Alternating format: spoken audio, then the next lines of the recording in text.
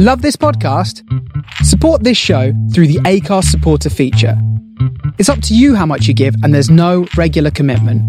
Just hit the link in the show description to support now.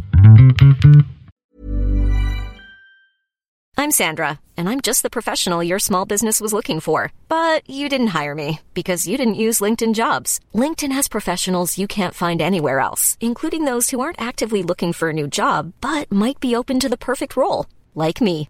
In a given month, over 70% of LinkedIn users don't visit other leading job sites. So if you're not looking on LinkedIn, you'll miss out on great candidates like Sandra. Start hiring professionals like a professional. Post your free job on linkedin.com/people today. Burrow's furniture is built for the way you live. From ensuring easy assembly and disassembly to honoring highly requested new colors for their award-winning seating, they always have their customers in mind. Their modular seating is made out of durable materials to last and grow with you. And with Burrow, you always get fast, free shipping. Get up to 60% off during Burrow's Memorial Day sale at burrow.com/ACAST. That's burrow.com/ACAST. burrow.com/ACAST. First off, we have to do something about the scene, and we have to go and give voice to people who look like me. This is the Improv Chronicle. I'm Lloydie. How have improv scenes across the world changed in the past couple of years following the COVID lockdowns?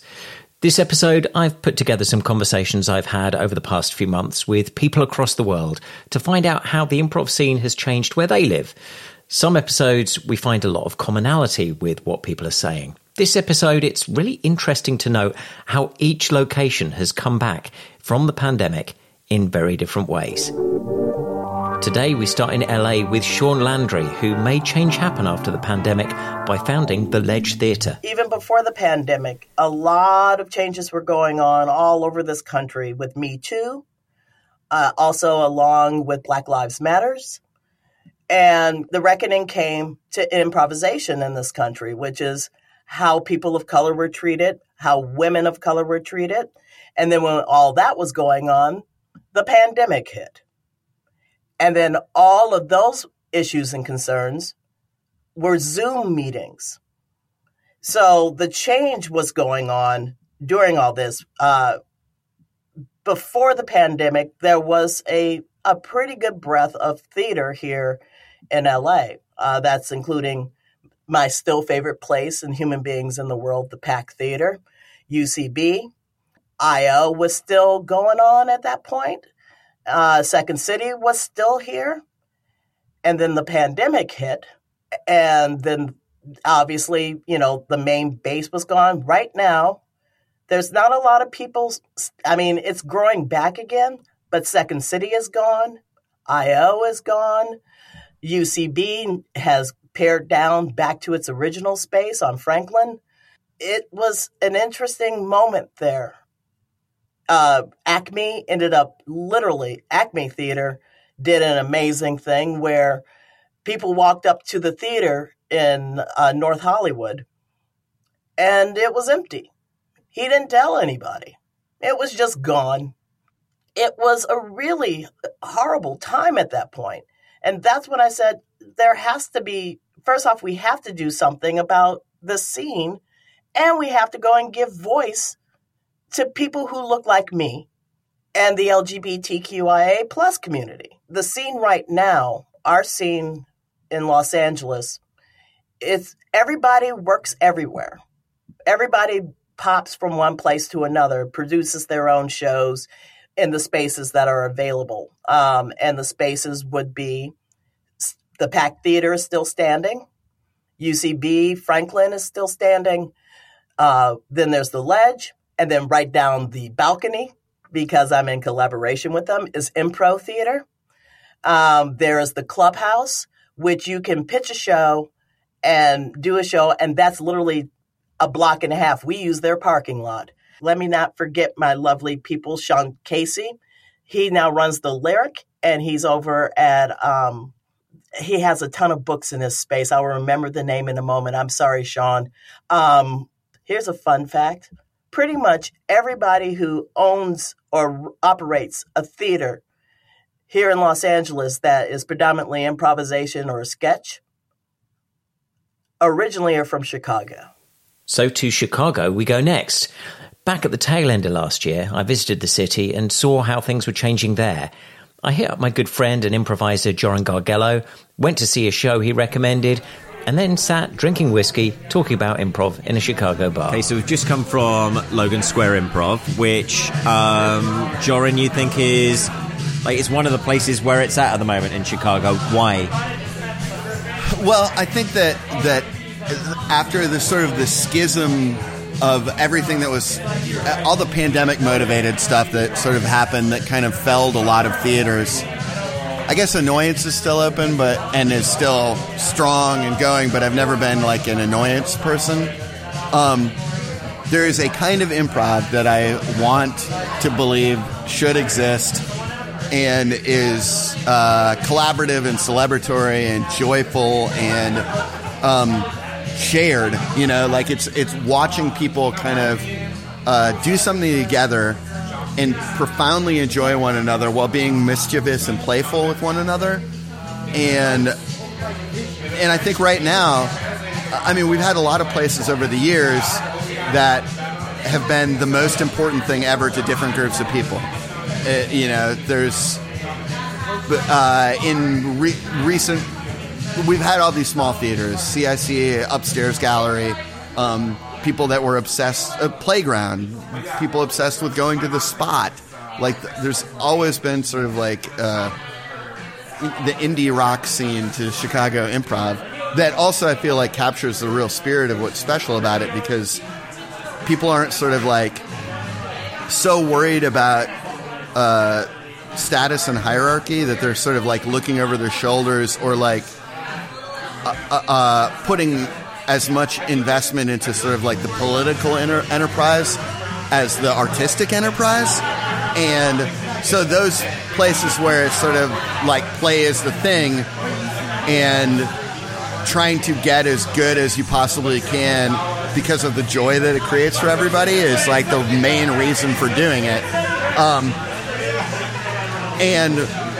And I feel like right now Logan Square is like the place where if on any given night you go there, it is a theater, you go in, you're in a physical space, it has a theatrical identity, there's an artistic point of view behind how it's run, and you're going to see the people that haven't necessarily collected the most status in the city at this particular moment, but are the people that are actually the best, are opting to play there right now.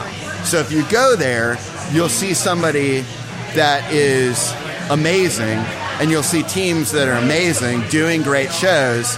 And yeah, probably in 6 to 24 months, you might go to a Second City show and see 2 or 3 of those people on a main stage, and sort of like the people that only look at this as like a career progression type of thing will be like, oh, those people are great, but it's evident that you could have known that a long time ago if you like just really cared about seeing good work. And so I think right now we're really fragmented and weird, and it's hard to know where to go to see stuff that's really good instead of sort of the Emperor's New Clothes stuff of like, people say this is good, you go see it, everybody says it's good, so you assume it's good, but actually it's not that good. Some changes, like in Chicago, have been big. Other cities have had less change. Helena Yang is an improviser in Seoul, and as she explains, things have changed a little less there, although there have definitely been changes. I think improv scene-wise, we changed not really much. I mean, the subject and the way of improvising, it's not really changed. But I feel like we try to avoid the loneliness, like pandemic things. naturally we didn't agree about it, but naturally we avoid that kind of subject because I think everyone is sick about it. That's really interesting because during the pandemic, I read an article that said during the last pandemic, like 100 years ago, the Spanish flu, as it was called, during that, that was a very traumatic experience. And after that, very little art was created about it. They created art about the war, peculiarly, but not about the Spanish flu. And I did wonder whether that would happen here. And it's interesting. We also, in my scene, we just don't do scenes about COVID at all. I wonder why that is. I think it is because it's right after pandemic, so we are traumatized still.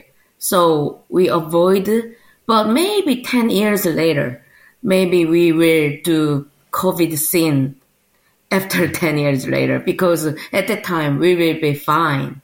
But right now, I think it's hard to everyone, I guess. I agree.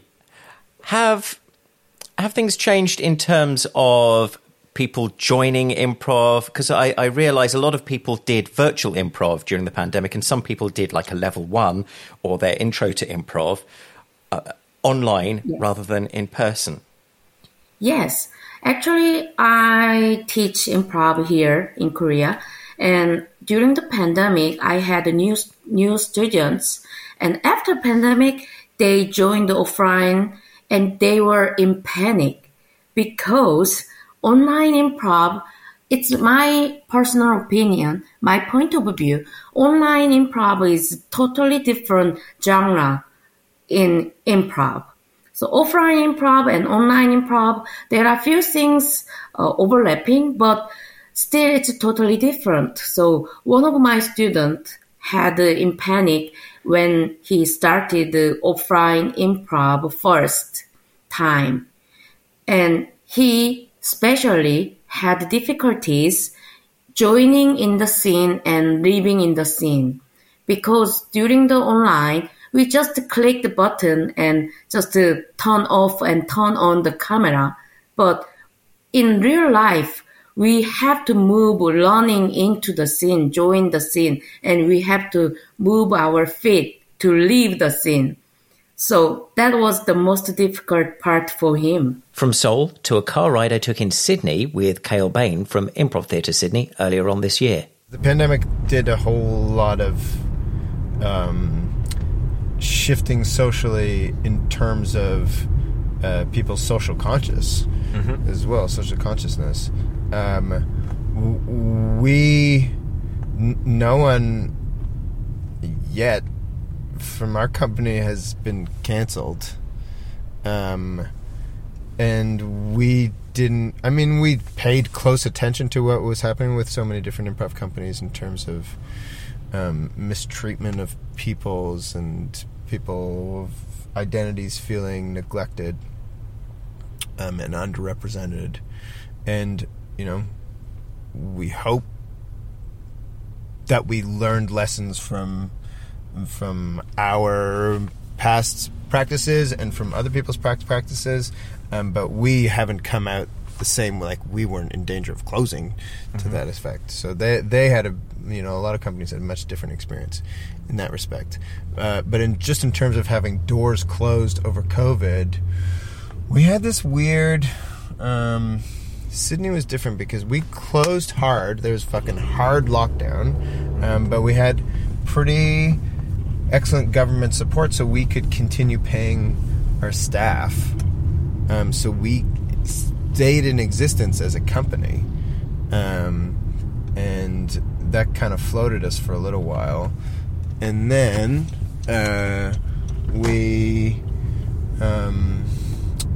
had this like honeymoon period post the first lockdown where people were ready, people were hungry, and we did great business after the first lockdown. And then there was a second lockdown that hurt us because the first lockdown happened at a time when we were kind of between terms, so we could shut things down. Business wasn't really that hurt. Second lockdown happened, I think, just as we were about to start a term, from memory. And then by the time that lockdown ended, people were like a lot more reluctant and were a lot less confident. And it's kind of taken time to build back up after that. Yeah. I would say we're still not up to... I don't think people are still comfortable in being like shoulder to shoulder with each other in spaces. But, you know, people are coming back. But what about the folks who took their first step into the improv world doing online improv during the pandemic? Helena Yang again. For sure, they have less experience, and also they only did online. So there are so many games and so many improv formats they never done before. So they really, some of them are really enthusiastic. So they request to do catch-up sessions, like they want to do like a Mirror Twins. Mirror Twins game, short form game, we never done in online.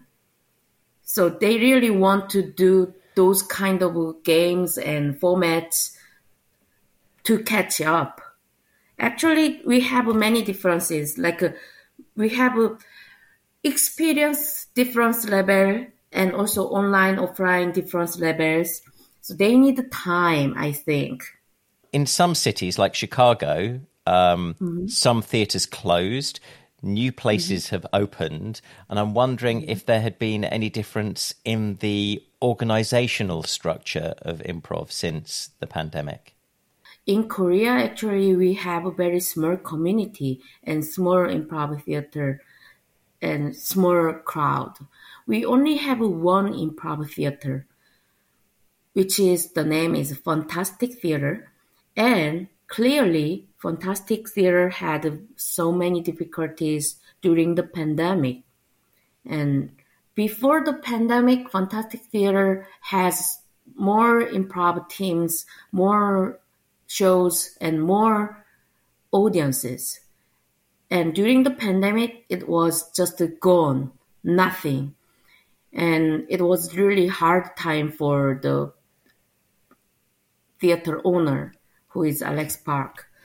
And after pandemic, nowadays, I heard we are catching up. And during the pandemic, actually, few teams disappeared. We had two English teams. Right now, we have two English teams and 3 Korean teams. And before the pandemic, actually, we have 6-7 teams total. But during the pandemic, we lost 2-3 teams. And nowadays, 2 and 3 new teams came up. So we are catching up now. Back to the car ride with Kale in Sydney. I spoke to some people in New York a while back. We were messaging, and they said there's this, you know, you've got the established talent and you've got people who are now starting out on level ones, but like that kind of mid-level of talent, the people who were kind of getting ready to be the kind of next generation of main stage players or Saturday Night Show players or whatever, that seems to have disappeared, or it's only had 6 months ago. If anything, that is the strongest part of our community right now. Wow. That house team and coming out of a house team level of our community. There's more people in that part of our community, especially people who are like post house team now, who are putting on their own shows and they're making their own work. There seems to be more people taking charge of their own improv destinies now than previously. Yep, you go. Just go. Don't worry about looking. No, they wanted to be out in this lane. Yeah. That's really interesting, because that's the opposite experience to my scene as well. We've kind of got a couple of 2 or 3 established kind of teams. And we've got a lot of people who are new, who are hungry, but they're kind of the bit in the middle seems to have been lost for us. So like that sounds like your scene is really healthy right now. I think part of what happened is that television in general kept on, and there was actually a lot of opportunity for people new to television to get a lot of writing work and to get a lot of there's just a lot of opportunity. So people who are on the top end are now like writing for television, and some of them are I don't want to say done with improv, but they're moving on to other things. And while people have moved into TV from improv in Australia, the recent strikes have seen traffic move in the other direction in LA. With Los Angeles, and because of the very, very long writer's strike, and keep in mind, writers are also actors too. So it was a duo hit.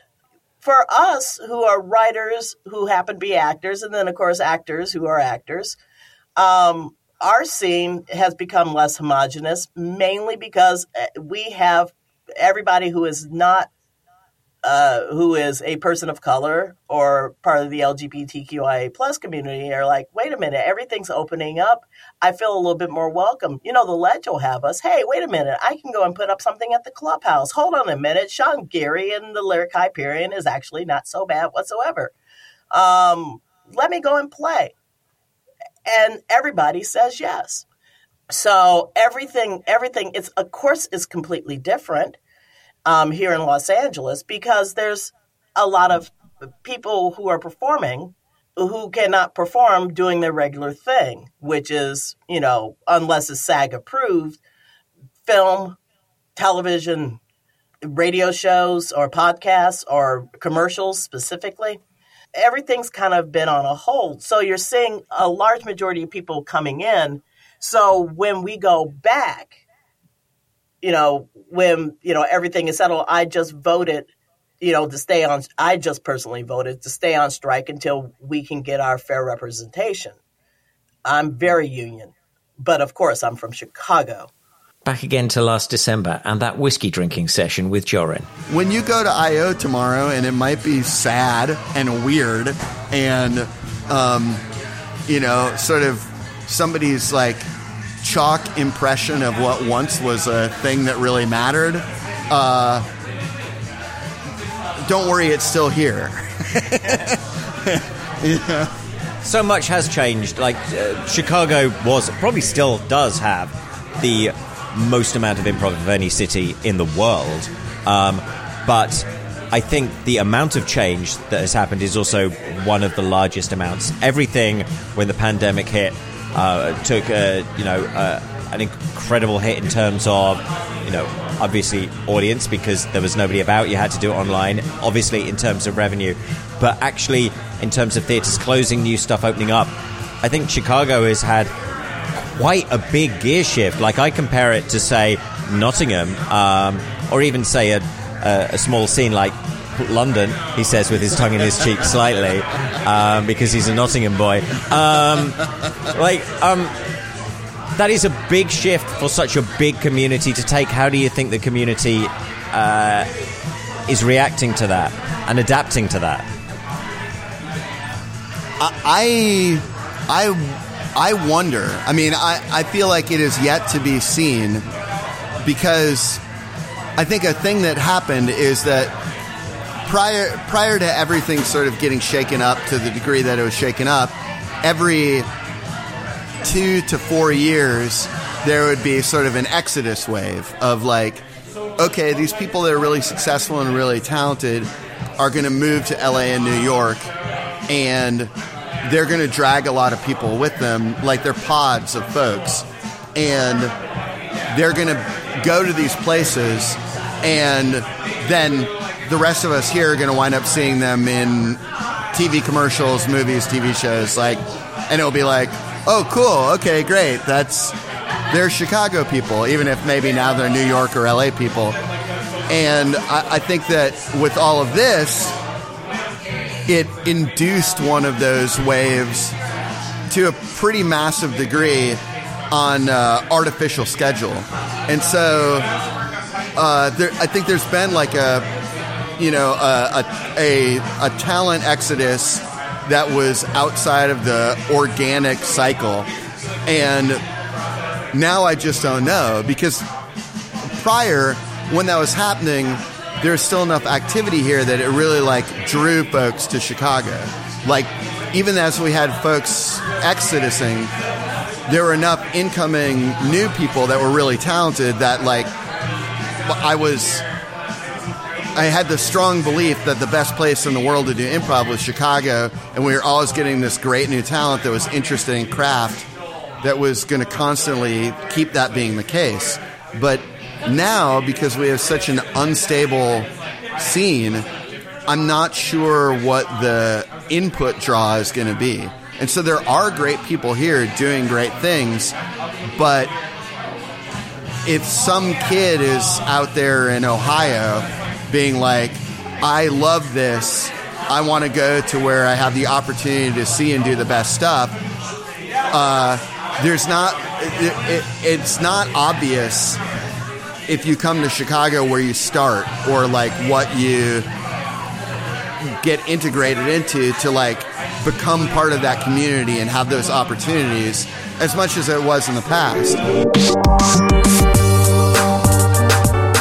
For me, watching the different shifts in the UK has been interesting. There are far fewer established improv theatres in the UK, and whilst things have certainly changed at the ones that do exist, they do still exist, and thanks, in some part, to government grants during the lockdowns. But the slow emergence of new groups and new nights that are happening in different cities across the UK has also been interesting. It feels like there may be more opportunities and variety now, but it still feels like early days, even though it's been over 2 years since things opened back up. The Improv Chronicle is produced and hosted by me, Lloydie James Lloyd. Help keep the podcast going by donating. There's a link in the show notes. It doesn't have to be much. Every little really does help. There's also a link in the show notes to my newsletter, which you can also get if you go to improvchronicle.com.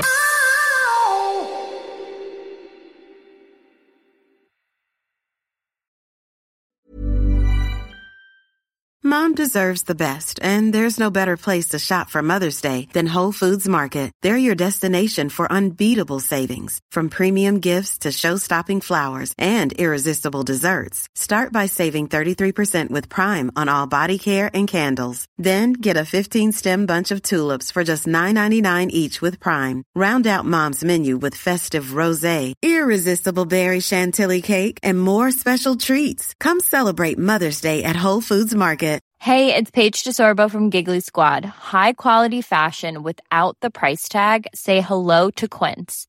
I'm snagging high-end essentials like cozy cashmere sweaters, sleek leather jackets, fine jewelry, and so much more. With Quince being 50 to 80% less than similar brands. And they partner with factories that prioritize safe, ethical, and responsible manufacturing. I love that. Luxury quality within reach. Go to quince.com/style to get free shipping and 365-day returns on your next order. Quince.com/style. Hey, it's Paige DeSorbo from Giggly Squad. High quality fashion without the price tag. Say hello to Quince. I'm snagging high-end essentials like cozy cashmere sweaters, sleek leather jackets, fine jewelry, and so much more. With Quince being 50 to 80% less than similar brands. And they partner with factories that prioritize safe, ethical, and responsible manufacturing. I love that. Luxury quality within reach. Go to quince.com/style to get free shipping and 365-day returns on your next order. Quince.com/style.